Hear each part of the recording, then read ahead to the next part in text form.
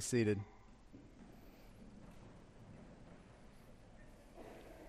Please take out your copy of God's Word and turn with me to the book of Jude, the second last book of the Bible. We're going to take a break today from Hebrews that we've been in for a number of months now to look at just a couple of verses from the book of Jude. And the context, the reason we're doing so today is that today is what's commonly known as Reformation Day in Protestant and Reformed churches, and that is because October 31st marks the 505th anniversary of one of the most significant events in the history of the world, and certainly the most significant event within the last 1,000 years. That is the Protestant Reformation. And so we're going to consider the Reformation this morning, and I want to introduce you to some of the history and some of the leaders of the Reformation. But the goal, from the outset, the goal is not to celebrate men. The goal is not to lament that we don't live in the good old days of Reformation. The reason we're going to do this is to consider the reality that the church is always to be about the work of Reformation as we contend earnestly for the faith. I think that's going to make some Christians uncomfortable because so many of us have grown accustomed to a form of Christianity that looks just enough like the world that it doesn't cost us anything to say that we follow Jesus. And I dare say that other than perhaps maybe occasionally being ostracized from a crowd or passed over for a promotion, very few Christians that you and I know have ever really experienced persecution or suffering for the faith. That's why it's said that Americans worship their work, work at their play, and play at their worship. But I want to remind you this morning, nowhere in Scripture are we promised a Christian life that is marked by ease and comfort.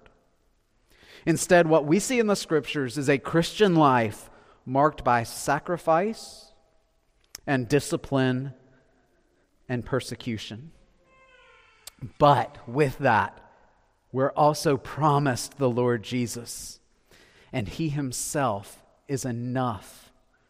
He Himself is worth whatever it costs us to follow Him. Before I read God's Word, let's seek His blessing. Lord, we confess that our faith is often weak.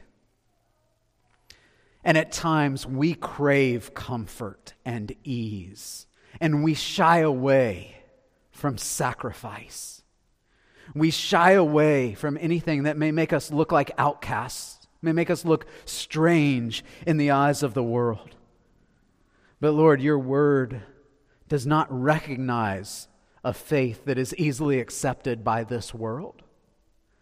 And so help us, O God, to contend for the faith that was once delivered to the saints, to contend for it today and always, no matter what it may cost. We pray this in Jesus' name. Amen. This text was written by a disciple named Jude, whom we believe was the half-brother of our Lord Jesus according to the flesh. And we're just going to look at Jude verses 3 and 4. Beloved, although I was very eager to write to you about our common salvation, I found it necessary to write appealing to you to contend for the faith that was once delivered to the saints.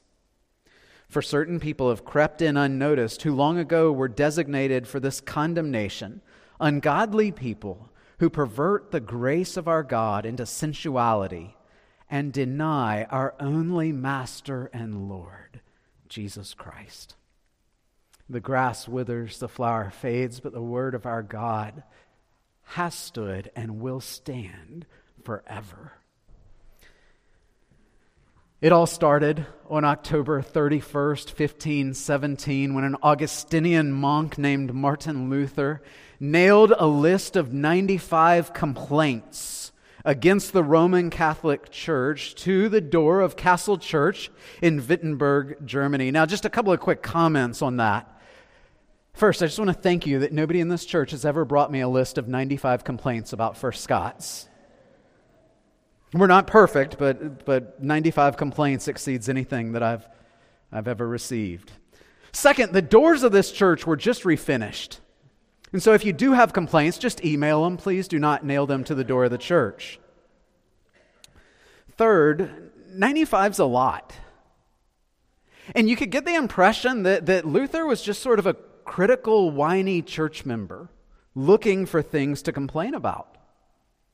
Those don't exist here, but those do exist, don't they? Well, for 4 years prior, Martin Luther had been studying the Bible, particularly the book of Romans. And in his studies, he came to understand that the gospel, as presented in Scripture, was different than anything he had ever been taught, even as a monk in the Roman Catholic Church.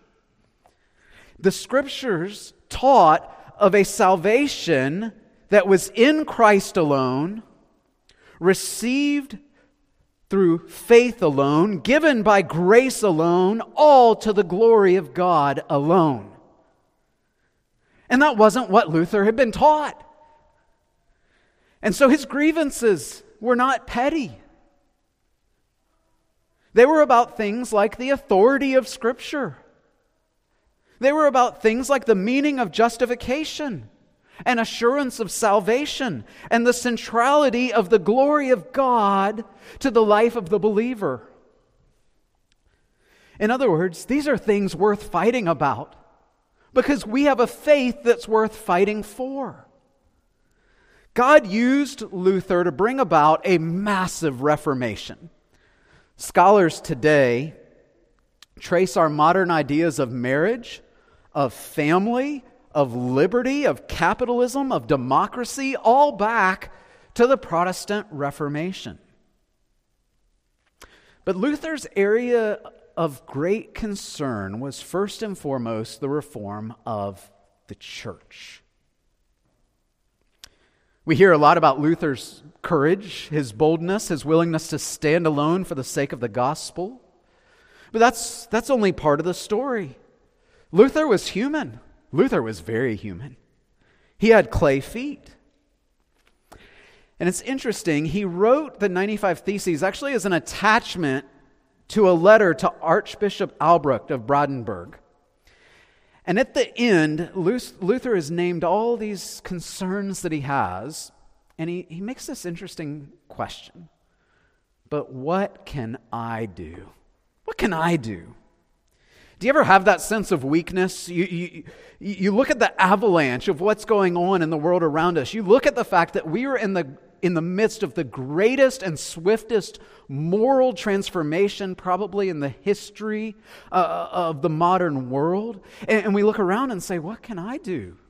We watch the news and it can be depressing and we say, well, what can I do? We look at churches that are crumbling doctrinally, church attendance dropping nationally.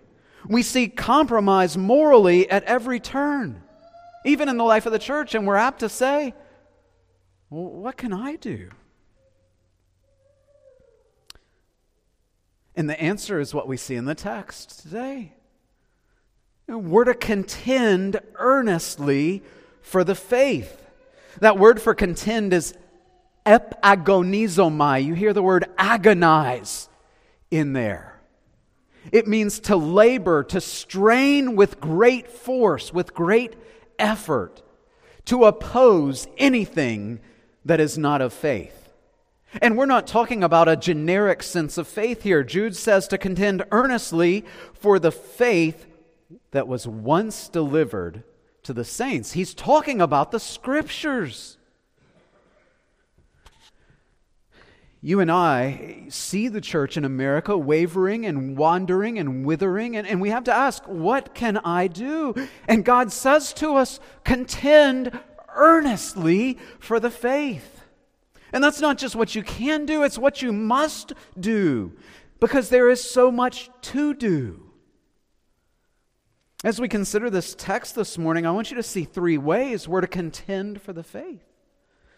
The first is we're to contend for the truth of God's Word. Second, we're to contend for the reformation or the reform of the church. And third, we're to contend for the glory of God. So first, we must contend for the truth of God's Word. You know, in Luther's day, the Roman Catholic Church paid homage to the Scriptures, but it was one of three sources of authority. Authority was considered a three-legged stool, and all of the legs were of equal length, so each of them stood with equal authority. One was Scripture, but second was tradition, and third was the magisterium, or the official teachings of the church. So Scripture was not alone as the highest authority in the life of the church. Of course, Rome didn't get there overnight. It was the result of centuries-long decentralization of the truth of Scripture in the life of the church. And so the light that had once shone brilliantly was now being eclipsed by the teachings and rituals of men. You know, the fact that the Scriptures, in worship, the Scriptures were only read in Latin, while so few people actually knew Latin, further subjugated the church to great darkness. But one of the mottos of the Reformation was post tenebras lux. Post tenebras lux. After darkness, light.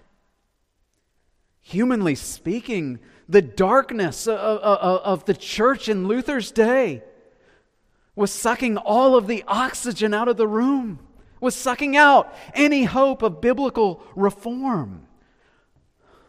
But the power of the Word of God is so strong, is so great, that when unleashed, it is such that it can bring light into the darkest of worlds.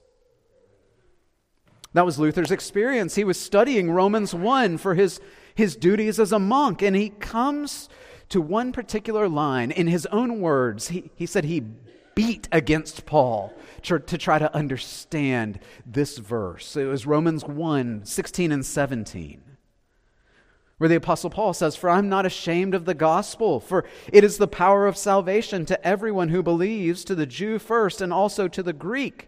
Now, Luther got that. That's good. The gospel is good news, but what's good news about it? And he comes to verse 17, and it says, "For in it the righteousness of God is revealed from faith for faith, as it is written, the righteous shall live by faith."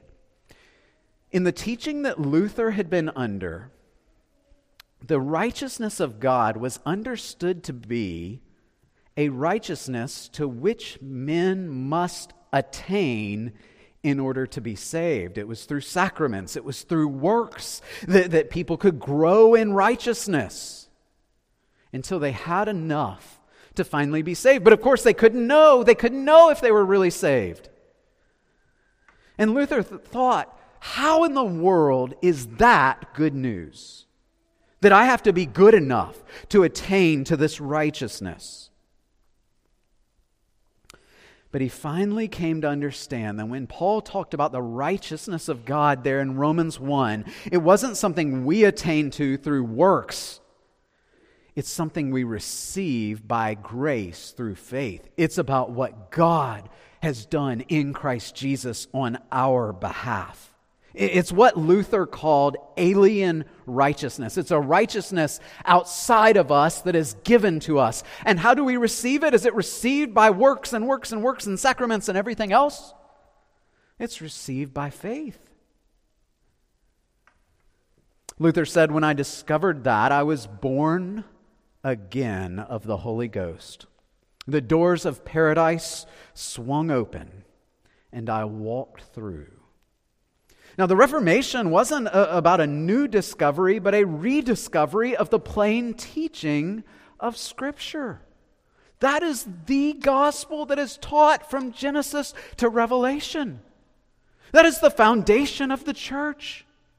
You reject the doctrine of salvation by grace alone, through faith alone, you no longer have Christianity. Now, it may have been like paradise for Luther, but the rest of his life was not easy. He knew what was at stake by opposing Rome, and in June of 1520, Pope Leo X condemned 41 of the 95 theses.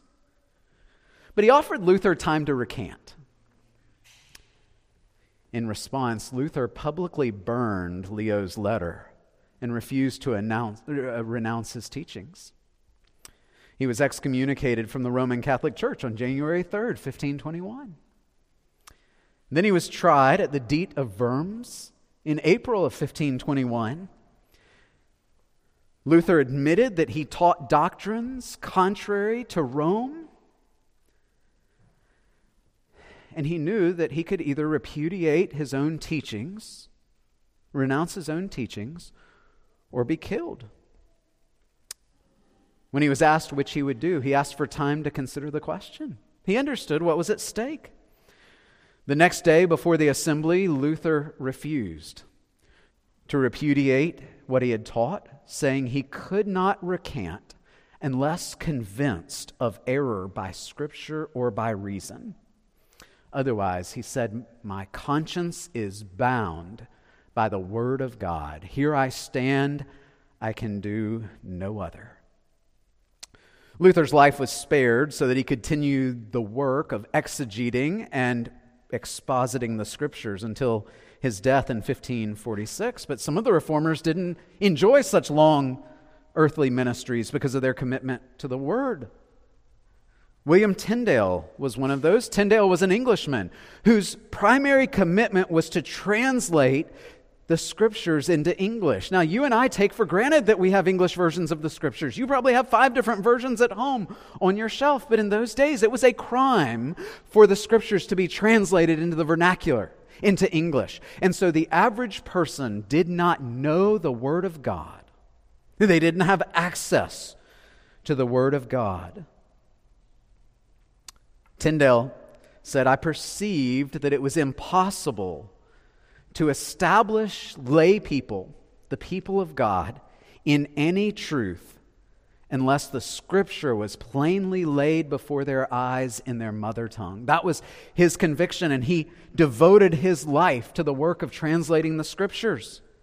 Just think about that for a second. The Church of England prohibited the translation of Scripture into the native tongue of the people.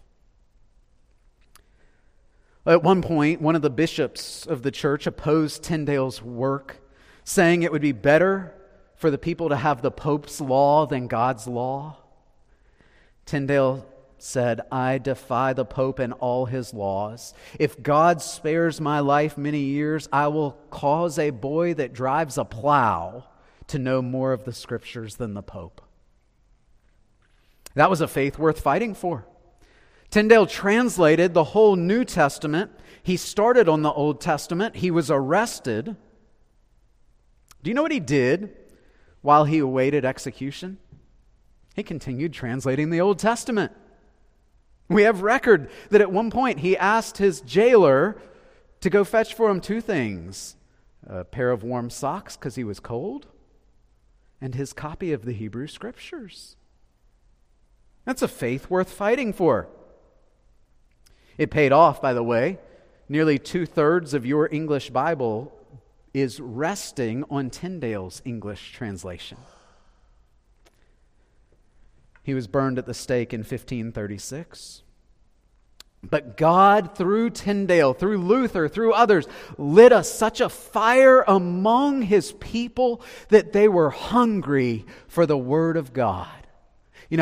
I know, and I'm sensitive to this, and you're sensitive to this, but sometimes we can get a little bit antsy when the sermons go long, can't we? But do you realize in the days of the Reformation that oftentimes sermons were 2 or 3 hours long? And they didn't really complain about it. Do you know why? Because many of those pilgrims could still remember the smell of the burning flesh of their brothers and sisters who were burnt at the stake so that they could hear the word of God preached in their native tongue. They did not take the preaching of the word for granted. That's what it looks like to contend for the truth of God's word, to not be bored of it, to not be tired from it, but to hunger for it like a baby hungers for its bottle. Ah, beloved, how badly do we need preaching in our land today? It doesn't have to be 2 to 3 hours, but it needs to be the bold exposition of the Word of God. That is the means by which reformation comes. Faith comes by hearing, and hearing by the Word of Christ. Luther did not bring reformation. God brought reformation as his word was taught and proclaimed faithfully. Listen to Luther's own reflection upon that.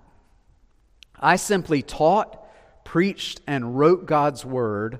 Otherwise, I did nothing. The word did everything. Oftentimes today, well-intended people will say something like, people don't want long, profound doctrinal sermons. They want short little sermonettes. They want sugar-coated little morsels. They don't want preaching. Well, that's nothing new. It's always been true. But the answer to that is not to preach less. All that does is cause the people to turn away and look to the world for what the Word should be providing. The Word does the work. When the people, Sinclair Ferguson has a great quote, when the people don't want to listen to the Word preached, the cure is preaching the Word.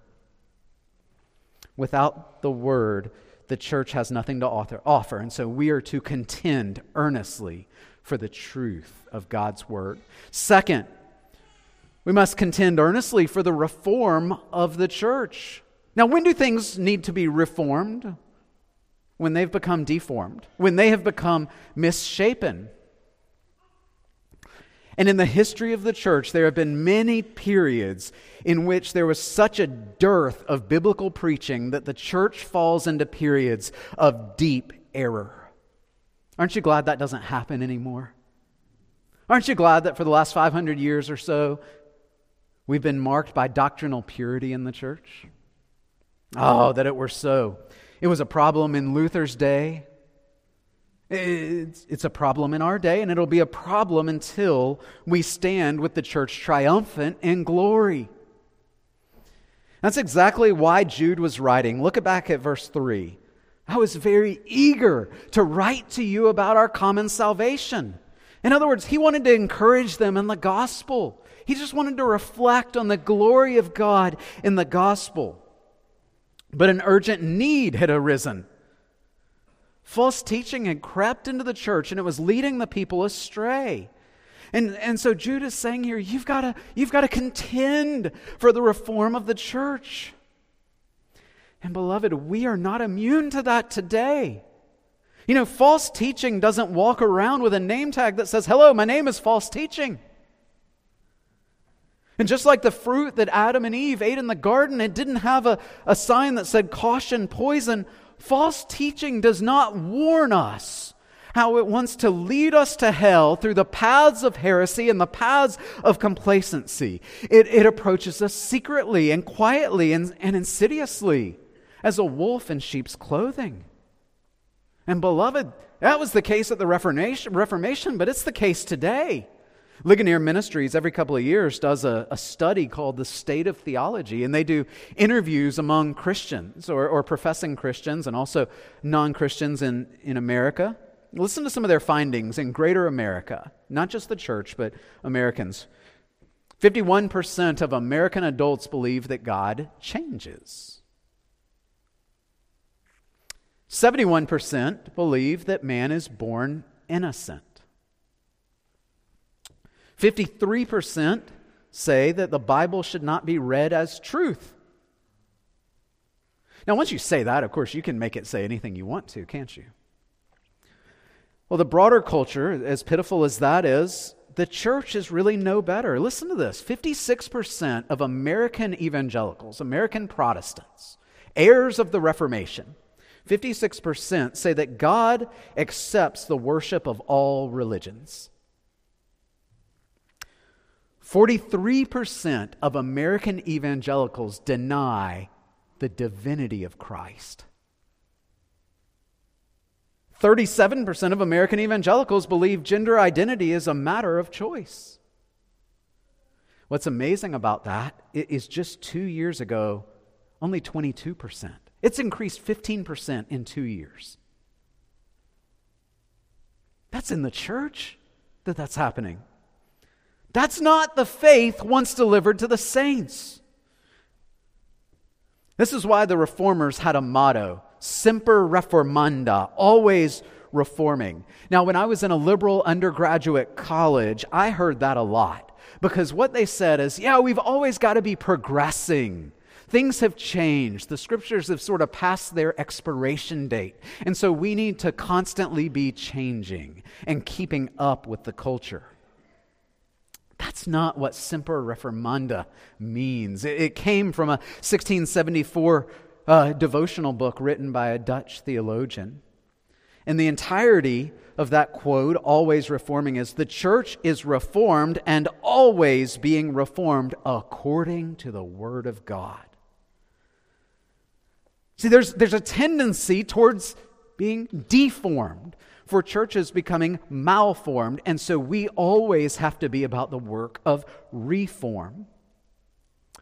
We don't reform the church according to the standards and cultural mores of our world. We don't reform the church to try to get on the right side of history.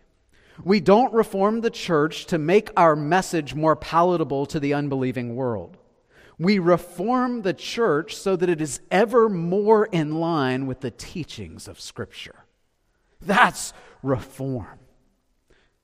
There's a tendency among Christians to try to compromise with the world so that we don't look so backwards.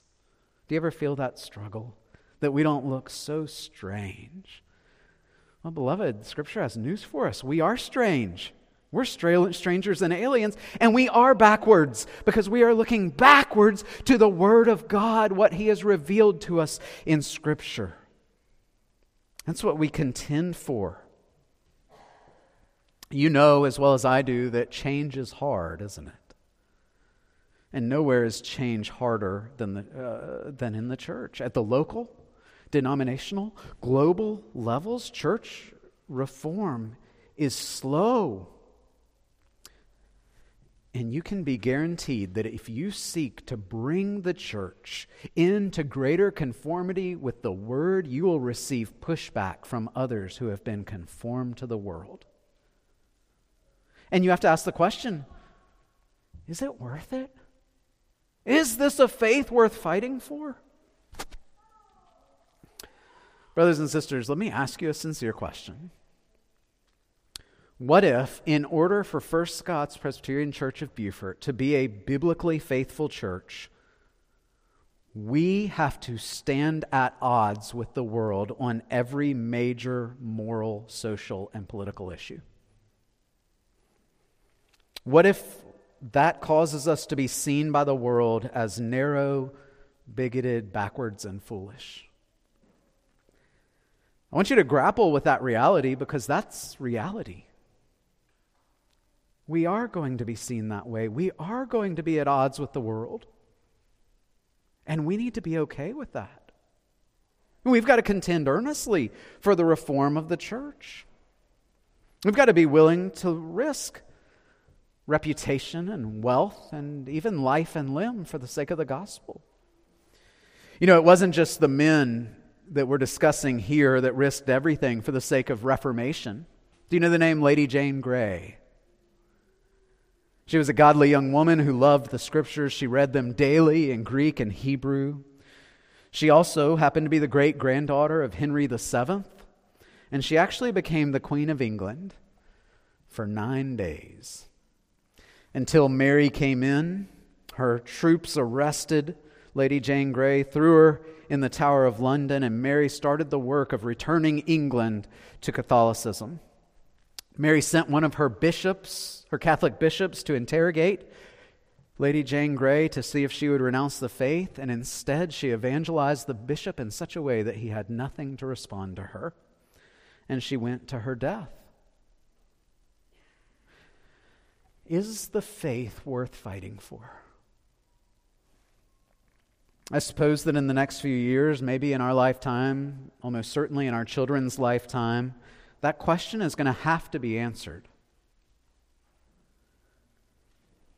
Because gone are the days where we can be faithful Christians and loved by the world, if those ever existed. If God does not bring about revival in America, our reality will likely be that we will lose much for the sake of the gospel. The last 2 years have shown us a lot about the church in America. We know that most Christians aren't willing to go to jail for Christ because they're not even willing to go to church for Christ. Why? It's because they know nothing of the glory of God. That was really the goal of the Reformation. The goal of the Reformation was not to fix the church. It was not so much doctrinal as it was about worship. That the preeminence of God and the centrality of the glory of God would be at the heart of everything the church did. Beloved, if we're going to contend for the faith, the beauty of the glory of God has to be at the heart of our lives as well. So we have to be, third, a people who contend earnestly for the glory of God. Prior to the Reformation, the glory of God was all but invisible in the church. Christ, in some ways, seemed to be hiding behind his mother, and the belief was that if you wanted to get to Christ, you had to go through his mom, and she became titled the Mediatrix and Redemptrix. Neither term will you find in Scripture, nor would Mary herself have accepted that title. The saints through the ages adorned stained glass windows, and they were the recipients of the prayers of the people. What about indulgences? Do you know what indulgences were? It's really fascinating when you think about how indulgences worked. There was a teaching in the Roman Catholic Church that said some saints were so godly that they did more than enough good to be saved. In fact, they had leftovers. Those were called works of supererogation, works above and beyond. And Rome had a dilemma. What do we do with those above and beyond works? What do we do with those leftovers? Let's throw them in the bank. They put them in what was called the treasury of merit. Of course, all of this is fictitious. None of it is biblical, and yet it was the practice of Rome for hundreds of years. In fact, if you were to go home today, you could buy an indulgence online. But what would happen is those works of supererogation, that above and beyondness, those were put into the alleged treasury of merit so that the rest of us who had not done enough to be guaranteed heaven could at the very least shorten our stay in purgatory. And so you had Johann Tetzel, a famous salesman of indulgences, and he would go town to town. When a coin in the coffer rings, a soul from purgatory springs. The people were told nothing of a salvation that was in Christ alone, by grace alone, received through faith alone, and lived to the glory of God alone. It was an utterly man-centered effort to reach heaven. That's why people did not live to the glory of God. John Calvin was right when he said, "Men will never worship God with a sincere heart or be roused to fear and obey Him with sufficient zeal until they properly understand how much they are indebted to His mercy."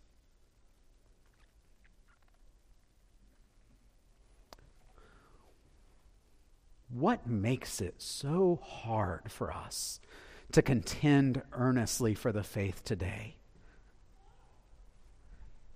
It's not indulgences, is it? It's, for most of us, it's a craving of a life of comfort and ease. We want a Christianity, but we want one that doesn't marginalize us to the fringes of culture. We want a Christianity that doesn't cost us anything. In some ways, and this is fascinating to me, John Calvin was one of those men. Calvin had pastored in Geneva, and it was a miserable experience. He was effective, he was faithful, but the people were so resistant to Reformation that they treated him terribly. Here's just a glimpse of it. Families would name their children obscenities so that when Calvin was baptizing the child, he would have to say the obscenity from the pulpit. That's how wicked these people were. And finally, they pushed Calvin out of Geneva. He went to Strasbourg. He had a faithful, quiet, peaceful ministry as a scholar. And he loved it. In fact, he would say things like this: I'd rather die 100 deaths daily than go back to Geneva. Guess where God called Calvin to go? Back to Geneva. How does a man leave a comfortable life to go to a place where he's going to be shunned and hated? He was compelled by the glory of God. He longed for it to be seen over every inch of earth. All of the reformers had to come to grips with either their labors were going to be completely forgotten or they were going to be viewed as criminals. Think about the Scottish Reformation. In 1643, Scottish Covenanters signed the Solemn League and Covenant at Greyfriars Church in Edinburgh. It was a commitment to reforming the Church of England in accord with Scripture, and many of them were martyred as a result of it. I've been there. I've seen the graves of the martyrs. But do you know why most people go to Greyfriars Kirkyard now? Not to see the graves of the martyrs. They go to place flowers on the grave of Greyfriars Bobby. Do you know who that is? Bobby was a terrier, a dog whose owner died, and that dog went to his owner's grave and kept watch at his owner's grave for 14 years. It's been made into a movie. It's been made into a book. There's a statue of Bobby there in the kirkyard, just in front of all those martyrs who lay down their life for the sake of the gospel, who have been forgotten in their own homeland and without honor and were superseded by a dog.